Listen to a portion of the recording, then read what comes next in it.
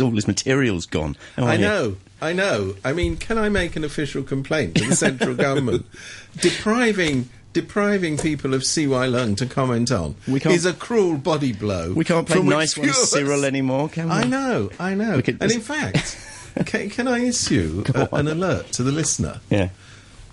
Listener. Yeah. You may want to turn off your radio now, because it is possible that in the next few moments something not bad is going to be said about the chief executive. So just repeat what you said to me. I hear the sound of radios clicking off all over the place. Just repeat what you said to me just now. We are in Carrie Lamb's first week. Day 6. Day 6. So that's only one day short of a week in my highly mathematical calculations. And I actually think she's got off to quite a good start. Stop. I know. It comes as a shock. That's why I had to issue the warning. Go on. But I mean, look at the things that she's said and done. Some are purely symbolic, but gestures do matter in politics. Arriving at LegCo and saying, I'm not going to do a CY, I'm not going to stand in front of the president of LegCo, I'll stand by his side. That makes a statement. Going to LegCo and saying, these quarterly question and answer sessions, they're really not, like nobody noticed, really not up to much. Maybe I should come a bit more often and answer questions. Point 2. She then says, the Civic Square, the area outside the Legislative Council building, which of course CY closed down because he hates the people. She said, you know what, I think we're going to open that up. Well, she hasn't done it. That's the part. Let's see if she does. She introduces, this is all in week 1, it's quite interesting. She introduces a government education policy in which, and this is a bit weird, they actually listen to input from people in the old education business. Don't get too carried away, Steve, because this will come back to haunt you. I know. But, and they're saying, well, we were a bit surprised too. Nobody's listened to us for a very long time. So that is likely, I mean, that's a very big thing. It contains some very sensible suggestions, one of which I particularly like, which is giving money to students who are non-university students to pursue their tertiary studies, which I've always thought is a pretty good thing to do. But anyway, that's good. There's talk about, and this is one I like quite a lot, there's talk about changing the anti-bribery ordinance so that the chief executive can be included. Now, this subject has been around for a while. I wonder why previous chief executives didn't want to be included in the scope of the chief executive... in the scope of the bribery ordinance while they were chief executives. I mean, one of them served time in jail, so he might have had a reason. Another has just left office with many accusations flying around. He may have had a reason. Now, let's see, because yet again, this is a pledge. It's not an actual thing that's been enacted. Let's see if she simply does the right thing and says, I'll tell you what, I've got nothing. I'm not likely to be accepting any bribes, so why shouldn't I be under the scope of the law? This would be good if she did this one, because, let's be fair, she's probably got nothing to hide. I mean, 88 arrests and no convictions, but all the same. Yeah, hey, this clears the decks for her, if you see what I mean. And I think this is what's interesting about this, is, I mean, she's very, very vividly aware that everyone is saying, this is, CY Mark II. So she had two choices. She either came into office in week 1 and did something, everything's very complicated, or she came and said, I'll tell you what, I'm going to do bang, bang, bang, bang, and see how that works. Now, look, this is very early days. This is week 1. I know. Should we do a bit of listener correspondence? Yeah, just before, but let me just finish. No, go on, man. But the listener must be heard. I do understand that. Not really. but if you think about it, all of her predecessors, even including CY Leung, I know it's hard to imagine, had a pretty good first week. I think she's actually had a better week than the others, but they had a pretty good first week. CY, I know people will go, that can't possibly be true, but it is. It's a fact. Look it up in newspapers. Do you remember those?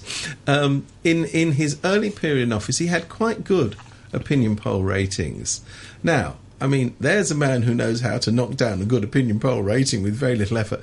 Donald Tsang had record-breaking public opinion poll ratings.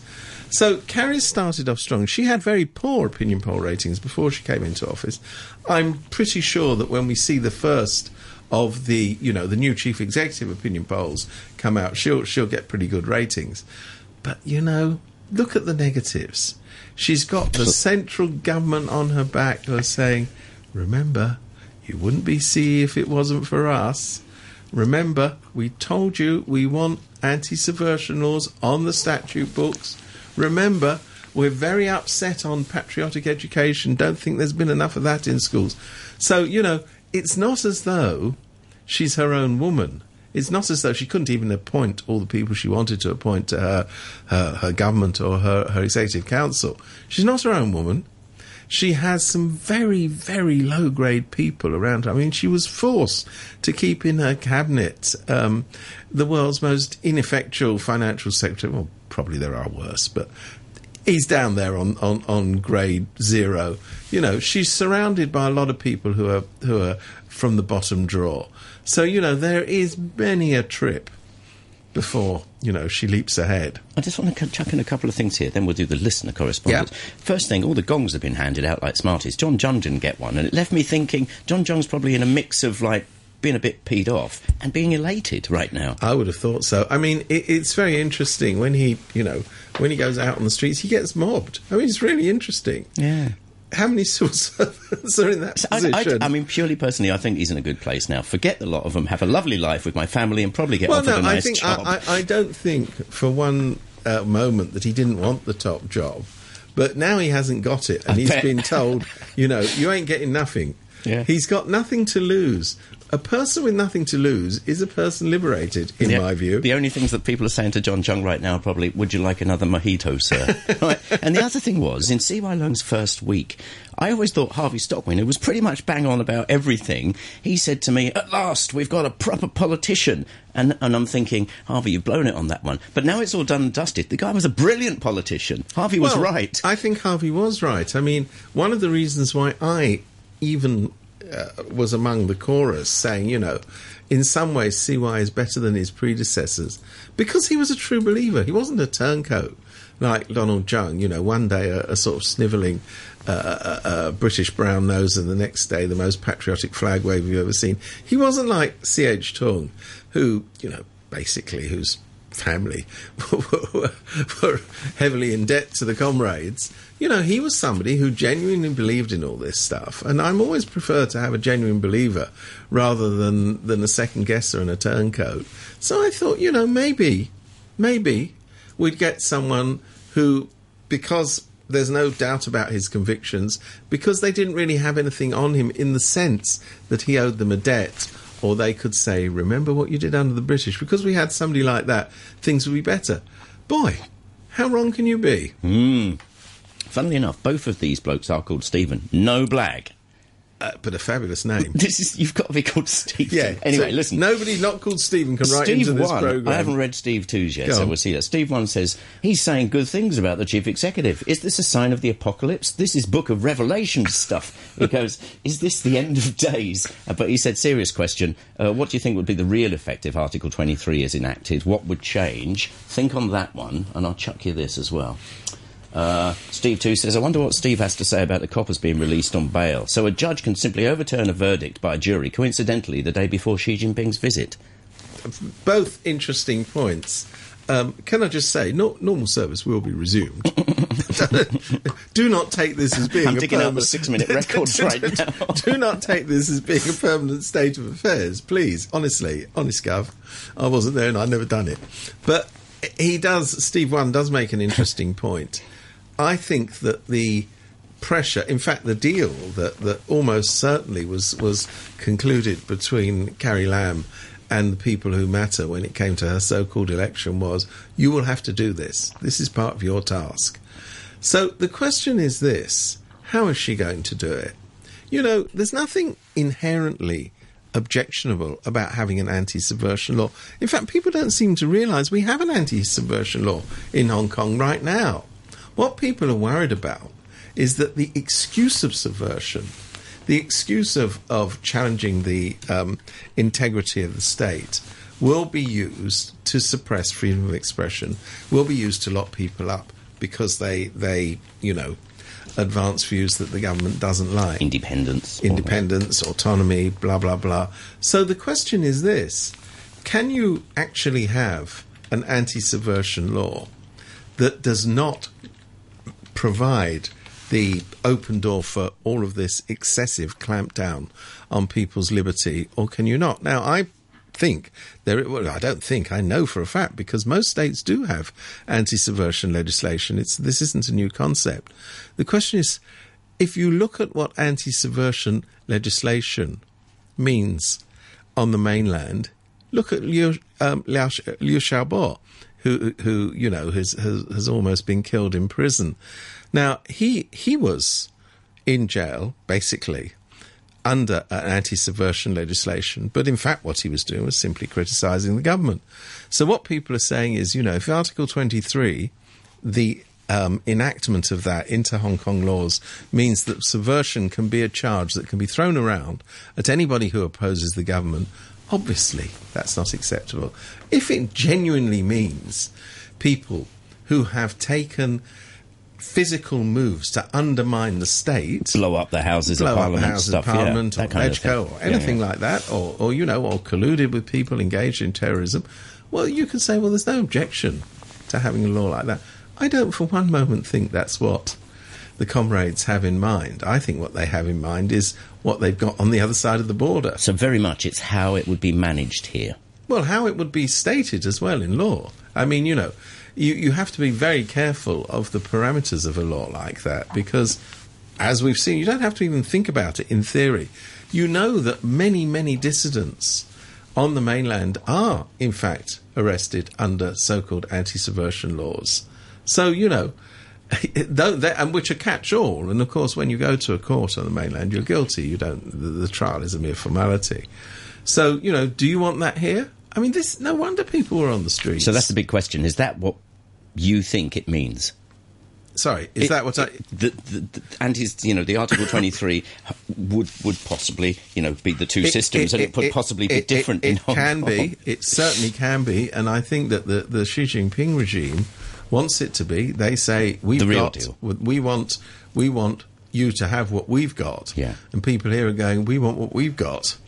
So, I mean, there is compromise to be made here. There really is, and it's quite a key compromise. I hope that. But, remember, just before the 20th anniversary celebrations, we had that old stager, Joe Nan, lurking back into the picture. He was the guy in charge of the China's Xinhua office before the handover.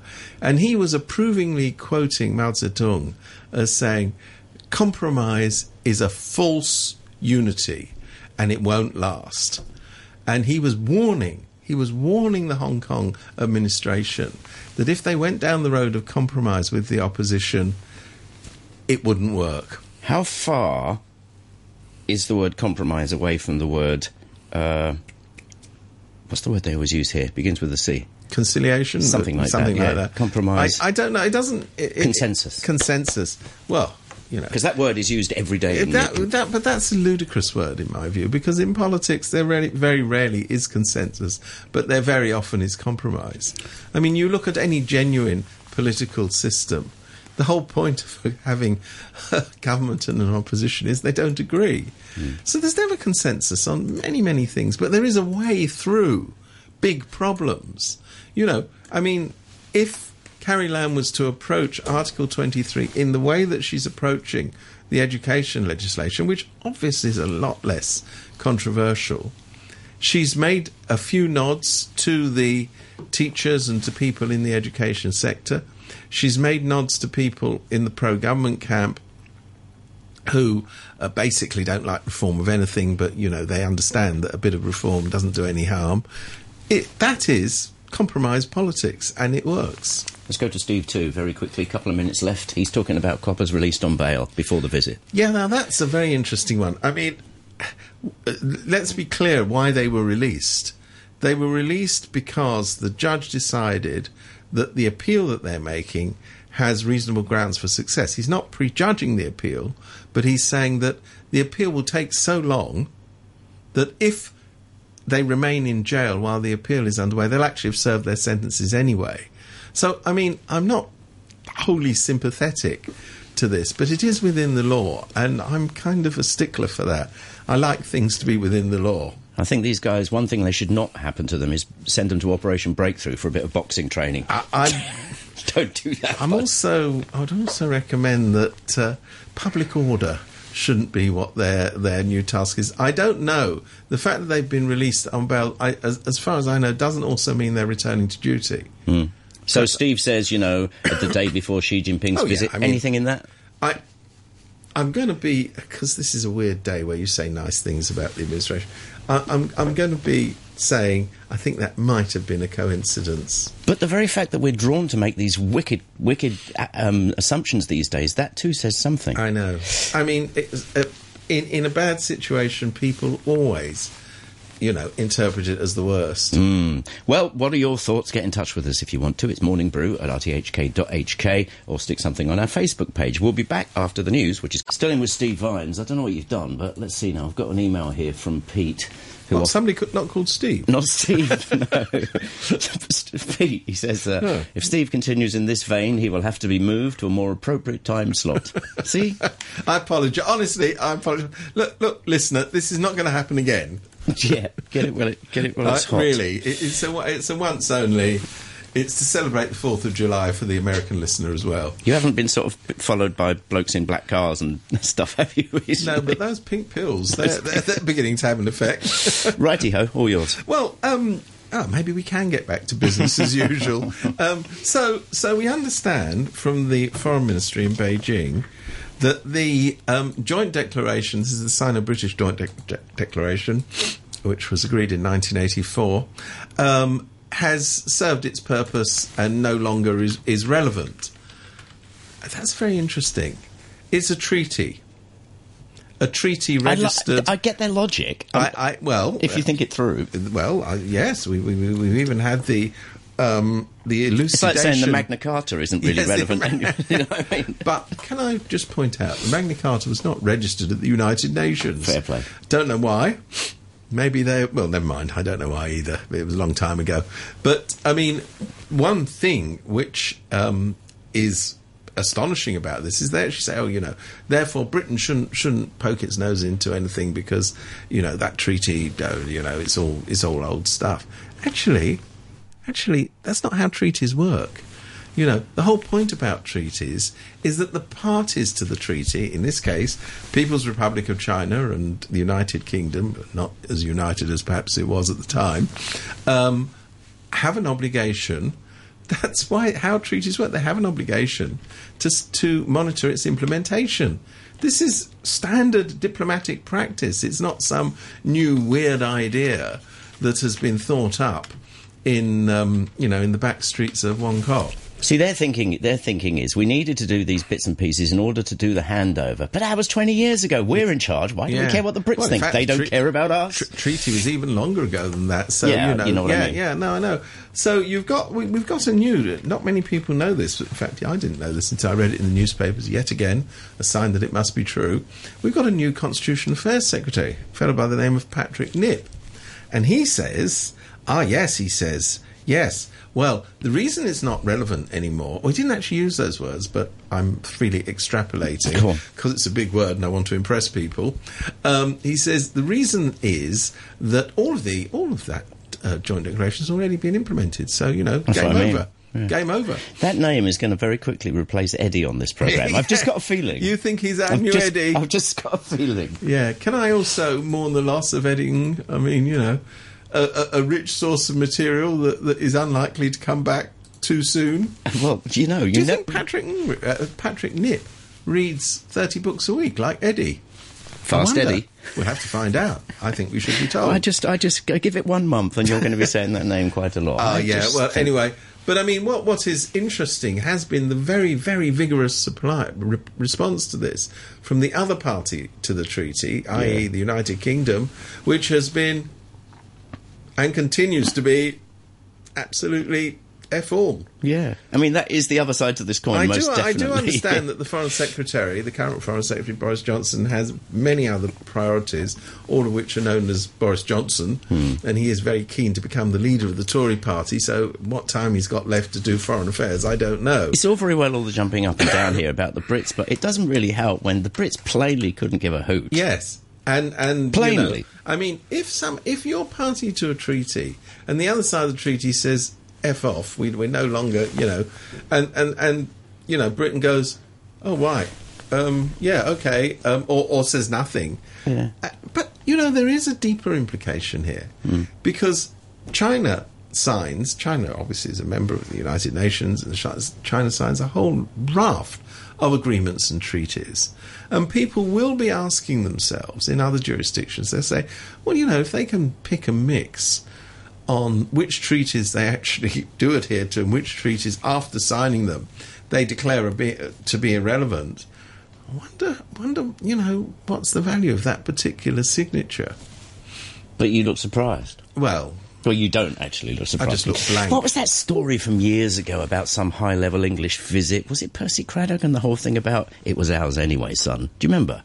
Something about he went on a visit and they said, what did they say, Mr. whoever it was? And the thing that they really said was, I think... It's ours anyway. Do you remember that? Well, you might have written it even. Well, no, I you might even be referring to the... Oh, it was one of the governors. I was going to say. Yeah. You might even be referring to the very first conversations between Britain and China, which took place during a visit of Murray MacLehose, who was then the governor, who went up to Beijing and saw Deng Xiaoping, who basically said to him, look, you know, I don't know what you're talking about. It's part of China. All we're going to agree with you is how it returns. Yeah. So and what did he? Was it like he didn't say? They kept that a bit quiet, basically. Oh, yes, that was the tenure of the conversation. That's entirely the fact, because he'd gone up ostensibly to talk about the opening of the cross-border railway. Right. And you know, when he came back, he was full of discussion about, you know, the wonders of the cross-border railway. And just didn't mention that they'd also had a rather more substantive discussion about the future of Hong Kong. Yet again, I mean, you know, talk about the people of Hong Kong being kept in the dark. I mean, I know the Chinese administration does this, but the Brits were pretty good at that as well. And this was incidentally, I think, off the top of my head, this was as far back as 1979 when MacLehose first raised the subject. Because the talks over the joint declaration didn't, in fact, start until 1982. So, in fact, it probably was 79 when they first raised the subject. So, obviously, here we are, as I say, SAR 2.0, day 6. What about the stuff that people are referring to more and more as white elephant projects? She, once again, I'm assuming you're going to say, has been told, do it. Well, I think that the thing with most of the white elephant projects is that they're way too advanced. You know, the bridge to nowhere, etc. The ones that's too advanced to put a what's it in. What's going to be really interesting is this new other enormous white elephant project known as Give Money to Shenzhen, in which Hong Kong is going to pour squillions of dollars into this new high-tech centre on the border between Hong Kong and Shenzhen. Whether that will happen, I think the answer is yes, it will. And taxpayers will pay for it. And we'll all benefit in ways that are not visible to the naked eye. Can you explain to us all the significance of these apparently dodgy or faked tests? Who stands to gain? Just in theory? Well, I think, first of all, it is the bureaucratic mind loves big projects. You know, I built this. They call them, they actually give them a name. They actually say, well, it was my legacy project, you know, the bridge to nowhere. I initiated that. Right. You know, I hate to, but it was on air, so I can repeat this. I hate to repeat something. I had a conversation on the Pulse, the TV programme, with Mike Rouse about Disneyland after the latest, you know, miserable results and the fact that they're going to have to pour more money into it. And he said to me, name me another project. It's good, it sounds like Name me another project that's had so many visitors in Hong Kong. And I said to him, cinemas. And he went, what do you mean? I said, yeah, you don't get it, do you? Cinemas, they're all over Hong Kong. They're not run by the government. There's many of them. They didn't need a penny of public money. But if you take the number of people who go to cinemas, it far exceeds the number of people who go to Disneyland.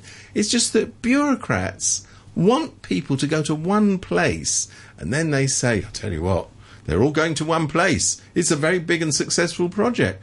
They don't like the idea of, initiative, of loads and loads of people opening coffee shops, opening cinemas, opening performance spaces. Well, they certainly don't like them opening performance spaces in Hong Kong, opening art galleries, because they're small.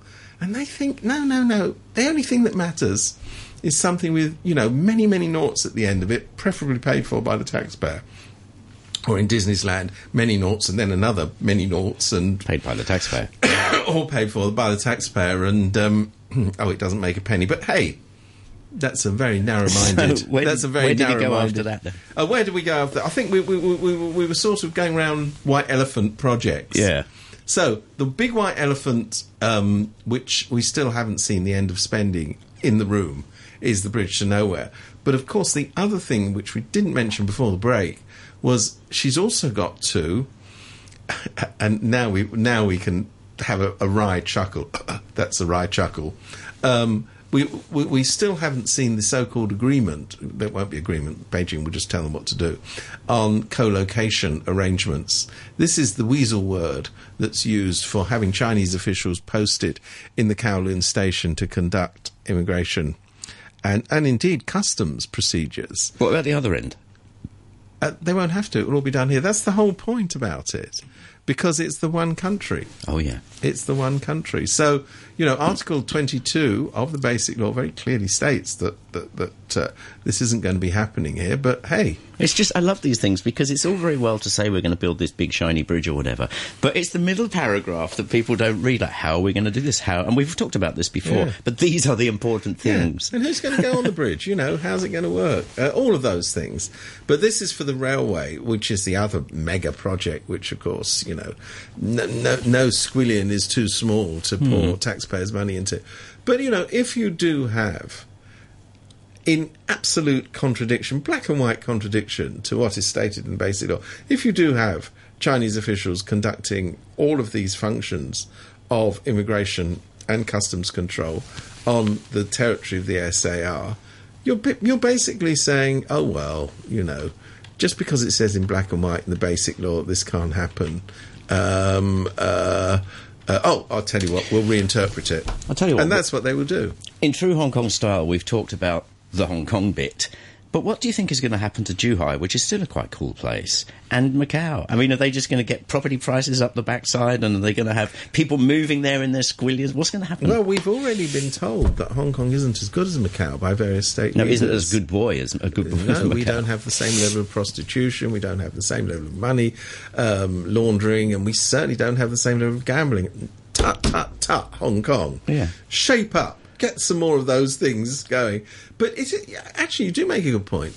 So if the bridge is, against all probability, a success, and let's not make assumptions about that, and floods of people from Hong Kong do start trundling over into Macau. I mean, because it's mainland light.